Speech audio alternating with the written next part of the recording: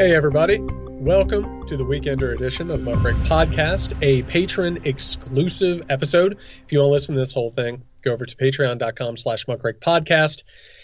Listen, everybody. I'm opening up this beer, and I'll tell you why. It has been a long week, Nick. I've been in the studio recording the audiobook for The Midnight Kingdom, A History of Power, Paranoia, and the Coming Crisis. It's exhausting. I can imagine. It's a tiring thing to do. I mean, were you able to get the author's voice properly? I hope so. I hope I was able to capture it. But first things first, I've basically been talking for about 6 hours a day right now. So if it sounds like my voice is a little bit weak, you're not imagining it. All right. So my apologies, but I'm a gamer, Nick. I play Hurt. That's right. Well, and don't forget, just because you mentioned the Patreon, on Tuesday, election night, next Tuesday, we're having a big live show with special guests and everything to analyze in real time what's happening. So you got to get over there and check that out. So I gotta recover. I gotta recoup. So on Tuesday, of course, Election Day, we'll be releasing our midterm election preview show, which we'll be recording on Monday.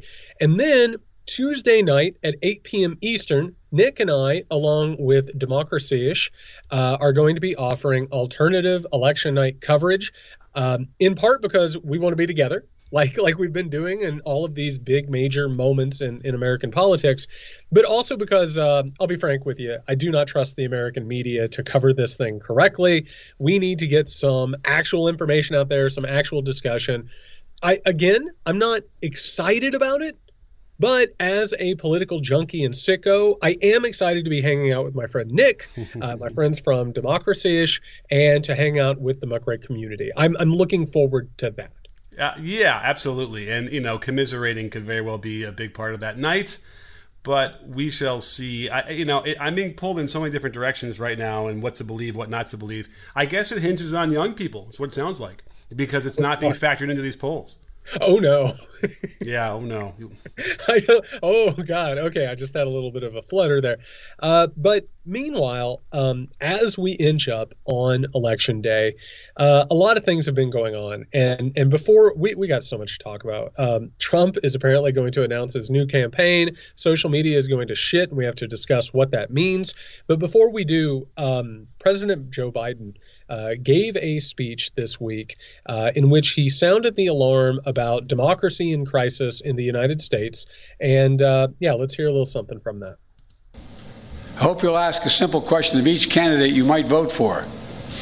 Will that person accept the legitimate will of the American people, of the people voting in his district or her district? Will that person accept the outcome of the election, win or lose? The answer to that question is vital. And in my opinion, it should be decisive. I'll say, before we get into the thick of the speech, man, the messages that I'm hearing from intelligence communities, law enforcement communities, and political insiders is that basically everybody involved in the midterms, either on the ballot or, in nearby sort of vicinity, have basically been told there's a very real possibility of violence, altercations, and people stepping in and trying to intimidate or keep people from voting. It's a really tense situation. I'm glad Biden gave this speech. But Nick, as we start to dive into what he said, what it means, and everything around it, I got to tell you, I don't feel like it was treated like a major speech. I don't feel like his warning was heeded whatsoever, really, besides people who are tuned to this like ourselves. What did you make of this? Well, the last one he did, they try to go big and have this really, dramatic background behind him. And then he got slammed. What's that? Good old Dark Brandon. Yeah, Dark Brandon. And so he got slammed for that because it did. I mean, listen, they wanted to make a visual picture. They did. So instead, part of it is the visuals. They put some flags behind him, but it was very flat. And the speech was probably a little bit flat as well. That's the only problem we have with Biden is that he doesn't really orate like that. And so it doesn't always feel this way. But it also feels frustrating that you have to have these discussions. Why does a president of the United States have to go out in front of the entire country and explain to people how, you should pick a candidate that will accept the results, or explain to people that you shouldn't have leaders who are advocating for violence or making fun of violence. Like, why are we here? How did we get here? Help me. I completely agree. This is one of those moments. It makes me think of JFK telling the nation that desegregation is being held up by white supremacists, and that the federal government might have to go into the South in order to force them to desegregate.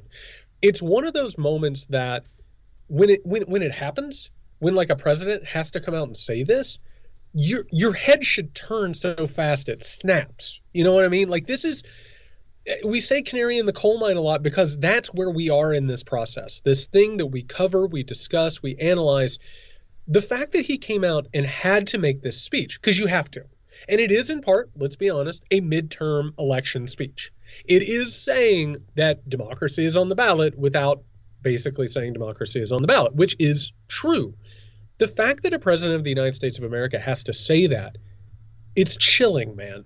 It's really, really chilling. And he's not wrong.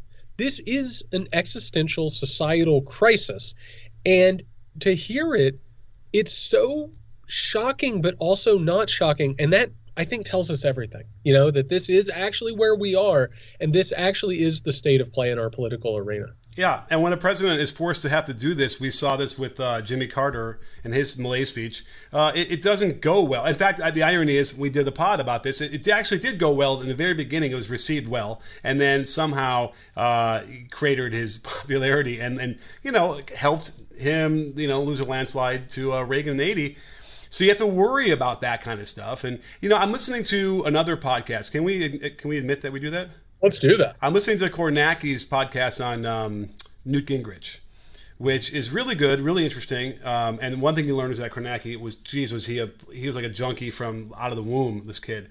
Now, you're wearing the khakis as he slid into the world. Probably, yes, khakis and the button down for sure, and the glasses. So he described something that's interesting to me, which was the Congress was held by the Democrats for 40 years straight. Yep. And the Republicans were reduced to just sort of sitting on their hands the whole time, because they knew they could never get anything passed.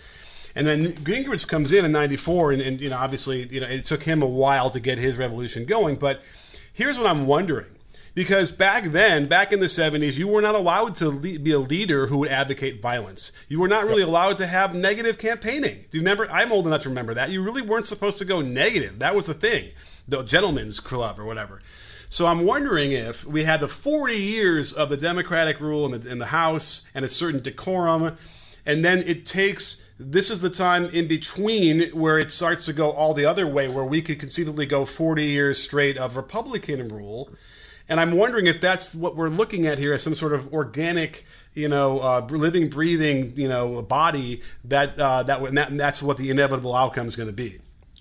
I'll go ahead and I'll draw the history out a little bit more, Nick. I am becoming really concerned that what we're looking at right now is something akin to the lead up to the Civil War. This weird moment in Congress where the Democrats, which were absolutely controlled by Southern white supremacists, they ran roughshod over the Whigs.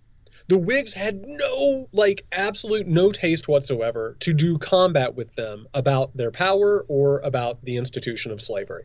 And why? Because the Democratic Party back then was absolutely ruthless. If you got up on the platform and you started talking about criticizing slavery and even talking about the problems with it, they would basically show you knives.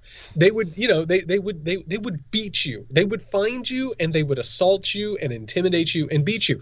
The Whigs had no desire whatsoever to actually take care of this.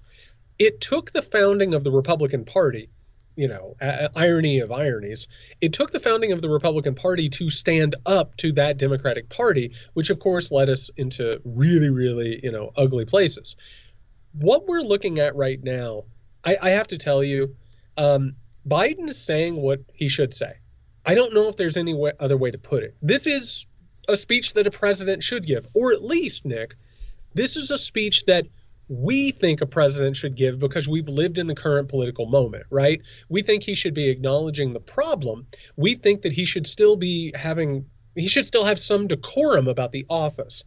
But as that's happening, it still feels so woefully inadequate to what's actually occurring. And we need to talk about what's sort of festering and what's fomenting out into the distance. But this speech, again, like the Dark Brandon speech that we just referenced, it feels like too little too late.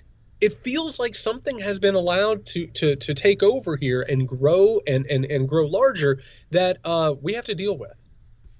There's an alarming rise in the number of our people in this country condoning political violence or simply remaining silent, because silence is complicity.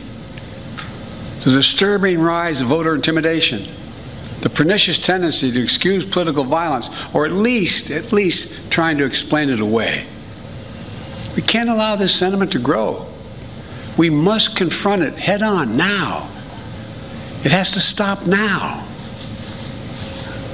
I believe the voices excusing or calling for violence and intimidation are a distinct minority in America, but they're loud and they are determined. Nick, I have to say, because I've been spending all these days like reading The Midnight Kingdom out loud and like studying the structure of it, and you know this, you're a writer as well. You know how like things happen and you can't help but put them into order and writing because that's how you make sense of the world. Mm-hmm. I keep thinking about how the break-in at the Pelosi house, the attempted assassination, the beating of Paul Pelosi, it is almost the perfect paragraph start of a section about the descendants into political violence and sectarianism. You know what I mean? Like, it really, now looking at it and putting it into context of living history, like, it's becoming more and more apparent that that's not going to be the end result. That's not going to be the end of the story. That's where it takes off.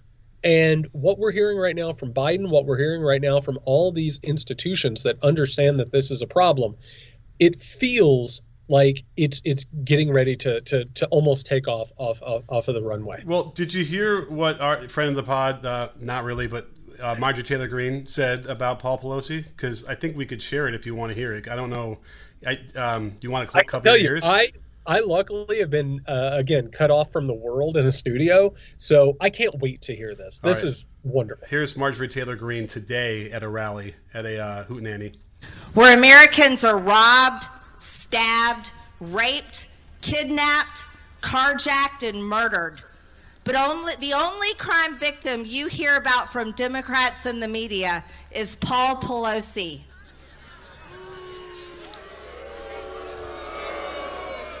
Paul Pelosi was brutally attacked by a drugged-out illegal alien that should have been deported. And Paul Pelosi should have been a gun owner and shot his attacker.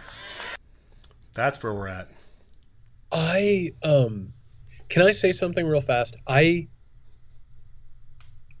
stunned, first of all, by this. And I have to say I'm stunned because it's not even as bad as it could be. Mm-hmm. You know what I mean? The fact that she admitted that he was brutally attacked, she still took it in a different direction. The fact that she didn't call him a gay prostitute or a gay lover or whatever, and things went sideways. The fact that she still did that, Nick, this is just, man, things have turned putrid. And you have been listening to a free preview of our Patreon exclusive Weekender show. If you want to get in on all the fun and get that bonus episode every week, not to mention exclusive content, live hangouts, question and answer sessions. We're even going to do some of these live so you can come and watch how the sausage is made. All you have to do is go over to patreon.com/muckrakepodcast. On top of that, you get to hang out with the Muckrake community, which are a really good group of people. So you should do that. That is patreon.com/muckrakepodcast. We'll see everybody next week.